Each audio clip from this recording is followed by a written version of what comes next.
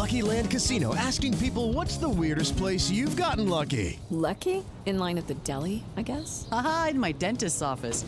More than once, actually. Do I have to say? Yes, you do. In the car before my kids' PTA meeting. Really? Yes. Excuse me, what's the weirdest place you've gotten lucky? I never win and tell. Well, there you have it. You can get lucky anywhere, playing at LuckyLandSlots.com. Play for free right now. Are you feeling lucky? No purchase necessary. Void where prohibited by law. 18+. Terms and conditions apply. See website for details.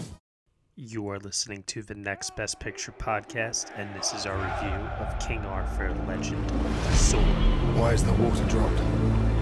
There are rumors. The legend of the sword. Of a king other than yourself. Find him.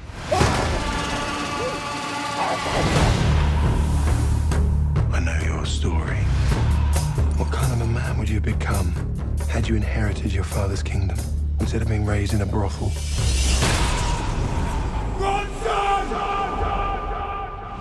What gave you such drive? Okay, everyone, you were just listening to the trailer for King Arthur, Legend of the Sword, and the story is as follows. When young Arthur's father is murdered, Vortigern, Arthur's uncle, seizes the crown. Robbed of his birthright and with no idea who he truly is, Arthur comes up the hard way in the back alleys of the city. But once he pulls the sword from the stone, his life is turned upside down and he is forced to acknowledge his true legacy whether he likes it or not. The film is starring Charlie Hunnam, Astrid Burgess-Frisbee, Djimon Hounsou, Aidan Gillen, Jude Law, and Eric Bana. It is written and directed by Guy Ritchie with co-writers Lionel Wigram and Joby Harold. Joining me for this review, we have a guest from GetRealMovies.com. Please give it up for Daniel Chadwick, everybody. Thank you, Matt, for inviting me along. Yeah, definitely excited to have a fresh voice here on the show to talk about a film with us. And this certainly is a divisive one. More so, I think, for a lot of people leaning probably towards the negative side of things. With that said, what were your expectations heading into King Arthur, Legend of the Sword, and what did you ultimately think of it? Well, honestly, going into this movie, I was hoping that it would surprise me a bit and maybe surprise a lot of people because I didn't know what I was expecting, but I was expecting Man from U.N.C.L.E. to be a bit of a disappointment when Guy Ritchie, the same director, made that, and it turned out pretty well. It's one movie that I think is highly underrated, and I was kind of hoping that we maybe get a little surprise with King Arthur. I really am a big fan of Charlie Hunnam. I know a lot of people kind of say, "Oh, you know, he's not really good in certain roles," but I think he's a fantastic actor and has the ability to do some amazing stuff. Thinking out of the back of my mind, this year he's already made a great movie in The Lost City of Z, which was also kind of ignored. So, and you guys talked about it, and you were a big fan of it, Matt. So those were my expectations. I could say I was disappointed. This is not the Guy Ritchie we know and love, and that's too bad. I just felt that his direction was actually one of the faults of this movie, was that he just didn't know what he wanted to do. He kind of went from his, typical Sherlock, cool fighting sequences that, we all love, but he just kind of, the way he put it together was so unorganic and just didn't work for me. And the roles were, adequately filled, but I feel like they weren't written with any perfection, in mind, with anything really like, okay, let's shock this audience. Let's give them a really good movie. They just kind of said, okay, let's make a blockbuster and hope it makes some money. But when it comes to the two things I absolutely loved about this movie that a lot of people are not talking about because they're so negative, it's the score, which is Paul Pemberton, who I absolutely love from Steve Jobs and from a lot of the other stuff he did. And I did send out a tweet saying I love the score, and he retweeted that. So I guess he's happy. And then also John Matheson's cinematography. I thought it looked great. I thought the way he did some shots were, really, really cool, different, and something that we haven't really seen in a $200 million blockbuster before. And I think it's the way that it was put together that ruined it, not the cinematography, because I thought the cinematography was fantastic at times. Yeah, Okay, so like it's a hard film for me to talk about because there are pluses and there are negatives here. You know, this to me is like so-so Richie, not good guy Richie, not bad guy Richie. You know, this is just somewhere like stuck in the middle. To address a couple of things that you have brought up, I went into this movie with extremely low expectations. I thought this was going to be like one of the worst films I would see this year. I'm not the biggest fan of Charlie Hunnam, although I did love him in The Lost City of Z, like you said before, and I think it's also his best performance he's ever given. This is not a good Charlie Hunnam performance. This is also from Guy Ritchie, like you said, him really not knowing exactly what he wants to do with this material. And that just seems to come across in almost every single decision here. He doesn't know if he wants this to be a straightforward fantasy film, if this is supposed to be a medieval epic, if this is supposed to be a superhero film, which it kind of comes across as at times, or at least, you know, the story of a rise of a hero. And also, he doesn't know if he wants it to, you know, harken back to his trademark style of, you know, tough guy English blokes with tough guy speak, you know what I mean? And so when you put all that together, you get what is ultimately a mess of a film here, and that is what King Arthur Legend of the Sword really truly is. You know, so the good things about it, Daniel Pemberton's score is awesome. I really, really dug it. I downloaded it the moment I got home. Haven't stopped listening to it since. I think it's really awesome. Jude Law, who never seems to age, by the way, he is like very evil in this movie, and it definitely is one note, and there's not much depth, I don't think, to his character. The motivations are also, you know, as simple as I just want to have power and rule by fear. Yeah. That's it. You know, there's nothing else to his character other than that. Suffice to say, there are two moments in the film where he does some unthinkable things to gain more power, and those moments I felt were really, like, I thought they were sold very well by him. The supporting characters in this movie, though, have absolutely zero character development. I have no idea who any of the supporting people in this movie are, and anytime they do start to build somebody up, they're the ones that get killed off. Yeah. So I'm like kind of perplexed as to who are the quote-unquote Knights of the Round Table, and why, other than the fact that there are just a couple of English blokes who trade jabs with each other and got each other's backs. I just didn't feel that sense of camaraderie, even from an actor who I absolutely love from Game of Thrones, Aidan Gillen. Oh, yeah, he's a great actor. And Djimon Hounsou as well, who, Jesus, everybody just always seems to cast him in all of these historical epic films, I feel like, all the time nowadays. But I just... You know, like, I'm going to sound like a broken record a lot on this. There's so much in this movie that just does not click. No. You know, you brought up the cinematography. I, for one, felt that the film was grim. It was devoid of color. It was desaturized. And I felt that when Guy Ritchie matched that in terms of the tone of the film itself, when the film got more serious, that was when the film was at its best. Yeah. Not when the characters are trying to have funny banter with each other, or Arthur is like trying to like throw some sexual jokes at the mage who's like some sort of a sorceress. And I was like, oh my God, please do not have these two hook up whatever you do. And luckily the film doesn't do that, but it's still unnecessary. Yeah. Like I just... Did you feel that way, that when the film got like dark and really serious, it was definitely at its best? Oh, 100%. And that's another thing, is I think that like the cinematographer was told, we're going to make this a nitty-gritty movie. And he filmed it in that way. And I don't know if you guys know who the cinematographer is. It's John Matheson, who recently came off a career best in Logan, probably his best since Gladiator. And I might be a tiny bit biased because I recently got to talk to him about Logan and King Arthur, so I might be showing a little bit of my bias here, but I noticed it more, and I love the dark moments, especially when Arthur has these flashbacks, and he has to go through all this like pain And I'm like Indiana Jones with snakes. I hate snakes, so those scenes made me go, they scared me a little bit just because I despise snakes. I have to stop you there for a second in regards to the snakes bit, okay? Because my issue with that is I don't understand why in God's name their idea of a training montage is in getting like Arthur ready for the final confrontation. The mage and Jaimin Hansu pretty much put him through the ringer with having him fight large CGI animals. I just did not understand that at all.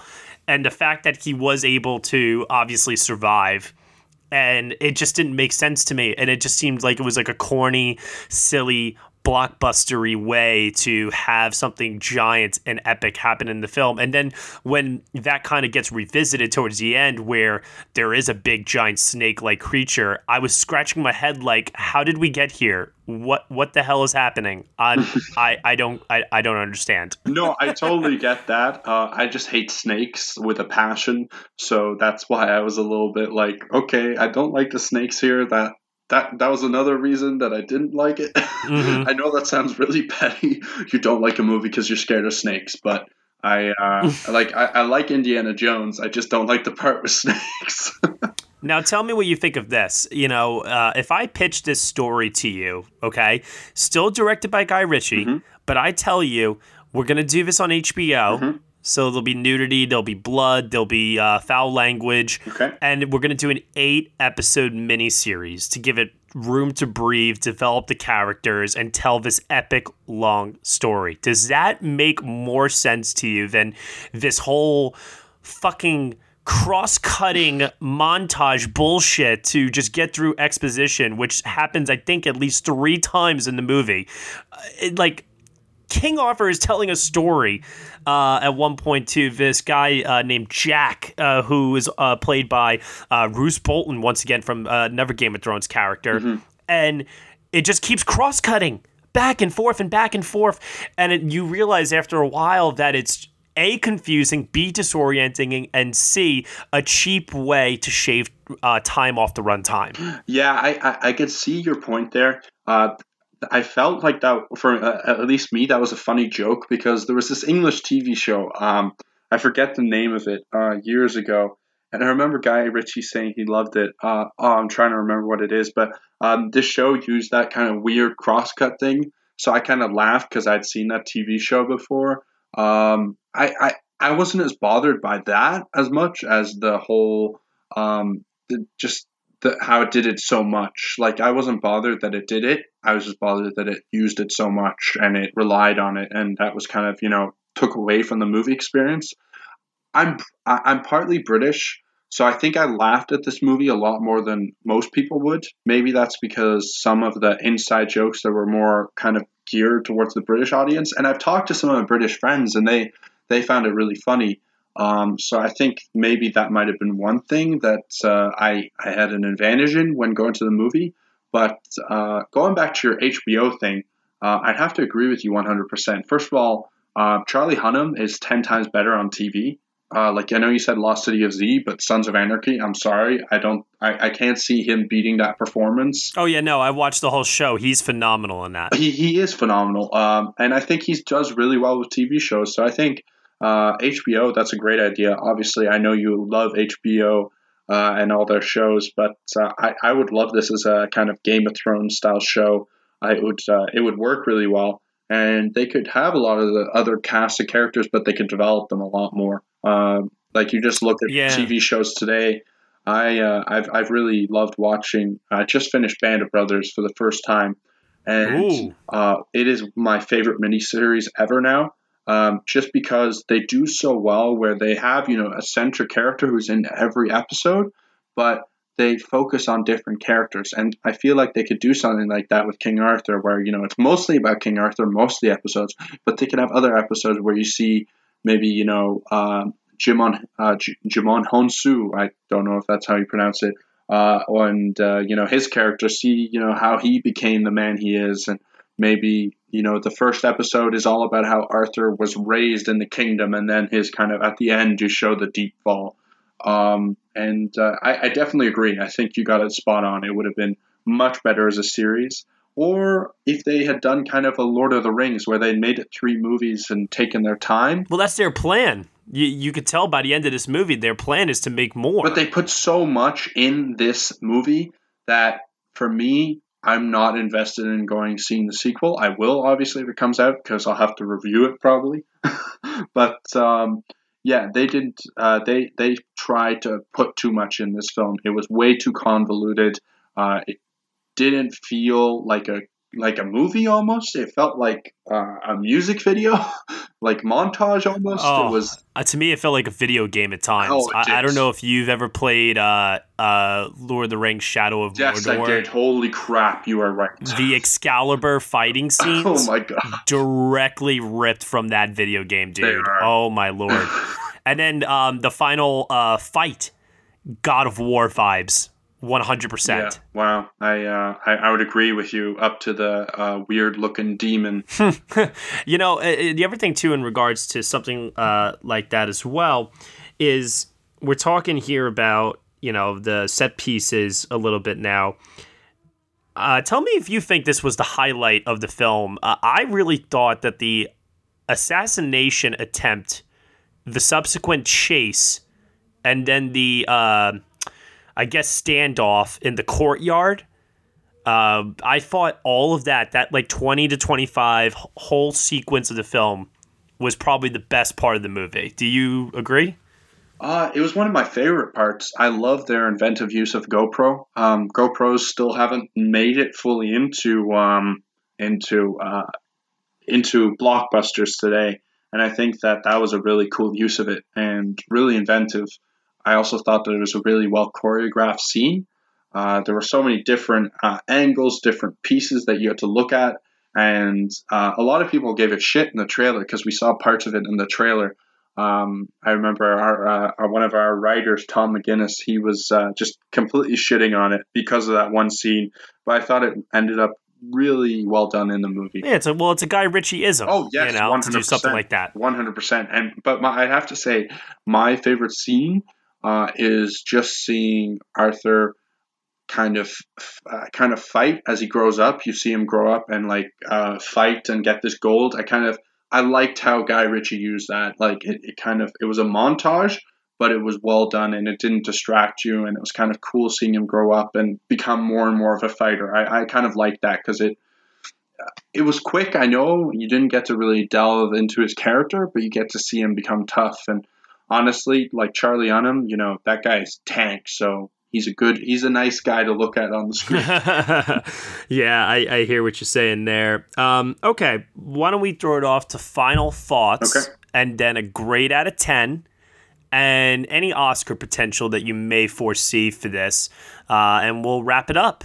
So final thoughts, grade out of 10, Oscar potential, take it away. Okay, final thoughts is I think this movie had a lot of potential. It had a potential to become something that would have surprised us. It had potential to maybe become a new Lord of the Rings in some people's eyes. Obviously not reaching those heights, but it had that. Or the Game of Thrones of cinema. Yeah, the Game of Thrones of cinema. That's a good way of putting it. I think their PG-13 rating really killed them.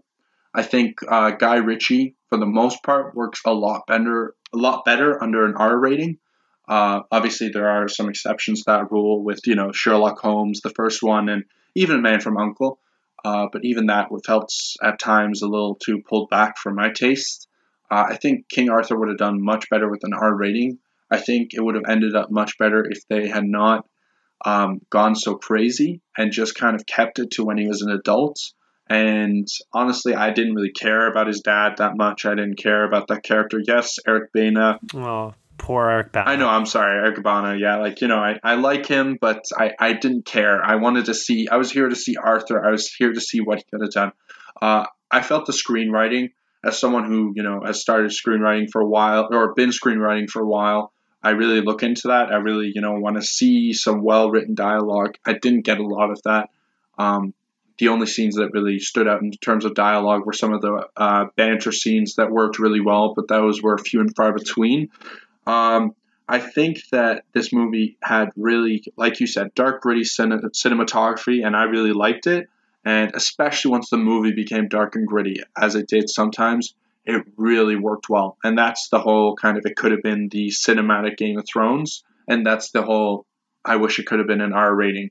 But those are my final thoughts. Grade out of 10, I would probably give it, I'm going to be generous. Do you do half points, or do you just do... No. I make people make the hard choice. Okay, so no half points. Ooh, okay. Well, just because I was so impressed by the cinematography and the score, I'm going to give it a 5 out of 10. I think that's being pretty generous still.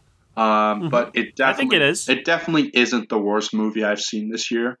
I had the unpleasantness of going to see Snatched. I'm sorry, I probably shouldn't be sitting on another movie on the King Arthur podcast, but it is definitely not my worst movie of the year seen in theaters.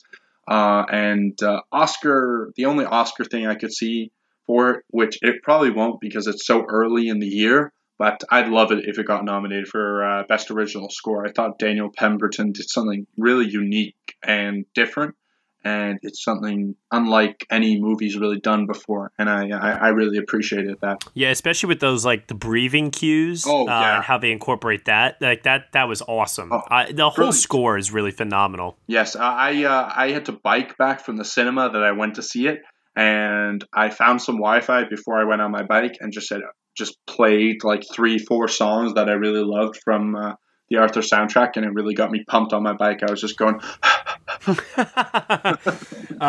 So for myself, this is just a middle of the road film where it's just tonally all over the place. If they had heeded my advice, they could have made something truly special here, but instead it's just another summer blockbuster that isn't outright terrible like some people are making it out to be, but it is still not great. There are some admirable qualities to it. Daniel Pemberton's score, like you said, John Matheson's cinematography. Guy Ritchie sometimes nails certain moments, but then his style does get in the way of other things, and I wish he had shown just a little bit more restraint. The costumes and the production design, I actually don't think that they're phenomenal at all. I think the production design is way too open, not detailed and intricate enough. And I also feel that the costumes are bland and boring for the most part. So, yeah. This is just a mixed bag of a movie in so many different respects. You have Charlie Hunnam, who is his wooden, uncharismatic self in the lead role here, even though he still has likable charm sometimes. He's like such a frustrating actor to me. But then there's one of the worst performances I've seen this year from the actress that plays the mage in this movie. She was weird. Her line readings, oh my God. I don't know if that's her fault or Richie's fault, but man, she didn't sound good at all. No. It was very, very weird, to say the least. You're right about that. And are there any other final thoughts that I have? Yes, you know what? Spoiler alert. Merlin is a character that is talked about throughout the movie, and we never see him. Yeah. And that was very disappointing to me because I was hoping for like some sort of a celebrity cameo at the end that would be like the holy shit, like that's Merlin, and then credits, and it's like, oh, that'd be awesome to see that in the next movie. Nope, none of that. Didn't get it. And that was very disappointing. And now they're not going to make another movie because it's going to completely flop, like 100%. Yep. So just a missed opportunity all around. Guy Ritchie, you should have hired Matt to consult you. Be a consultant, right? God. Yeah. Well, why would he ever listen to me?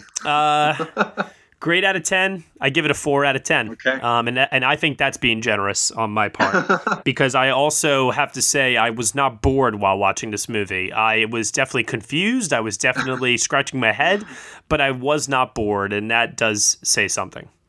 An Oscar potential, yeah, man, I really wish Daniel Pemberton's score could be remembered come year's end, but with such a critically assaulted film, there's just no way that he's going to be able to survive that all the way to the end of the year, unfortunately. So, well, what we got to do, Matt, is come October time, we got to start like a film Twitter like hashtag to get Pemberton back on the map. You know, we gotta, start banging the drum, basically. Yeah, we got to do it. We'll do it together, man. We got this.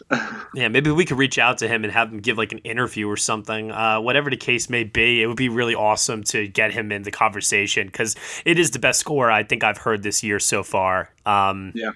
Yeah, I'm very confident in saying that. I think it is the best score I've heard so far this year, even though the year is young. Yeah, and his score for Steve Jobs, I still listen to. It still haunts me to this day. Oh, yeah. And a lot of people, I'm going off a little tangent here. A lot of people make comparisons of that score to The Social Network because that film got compared to The Social Network a lot. And while it's not as good as that score, it is still a phenomenal score on its own. I'm very excited to see what other work he puts out in the future because combination of that and this, the fact that he created a score like this for a movie that's not even that great shows me that he knows what he's doing. He'd be my go-to composer if I were to make a movie and I had enough, money. I would hire him without a thought. I'm telling you, man. Yeah. All right. Well, why don't you tell everybody, Dan, where they can find you on the internet? Thank you very much, sir. Like Matt here, I also have a podcast called Get Real Movies. It can be found on iTunes, Stitcher, Google Play, all those podcast sites. And we also have a blog that goes alongside that. And it's called GetRealMovies.com. It's spelled GETRELMOVIES. And our site and our podcast, in a way, is all about giving millennials a voice, just getting, that there's some smart millennials out there. We're not all just dumb, and we're not all just looking at movies for entertainment. Some of us are, trying to be real film critics. So we would just want to make sure that people know that there are good young voices out there that are looking for, movies to surprise them, but also not always looking for the most negative thing in movies, which I feel like a lot of film critics do today. So it's a great site. We do contests in Canada right now, but we're going to start doing some stuff in the States as well. And definitely check us out. And thanks again, Matt, for inviting me on. I had a lot of fun talking about this movie with you. Yeah, no, and I appreciate you being here. Definitely, everybody check out GetRealMovies.com. It's not every day that you see a site that, like you said, is giving millennials that kind of a voice and a platform to express that voice. So that's really, really awesome, and I really appreciate the work that you do. You can find me at Next Best Picture on Twitter. And this has been our review of King Arthur, Legend of the Sword. You can subscribe to the podcast on iTunes, SoundCloud, TuneIn, Google Play, Stitcher, and Player FM. Be sure to leave us a review on iTunes, and we will see you all next time.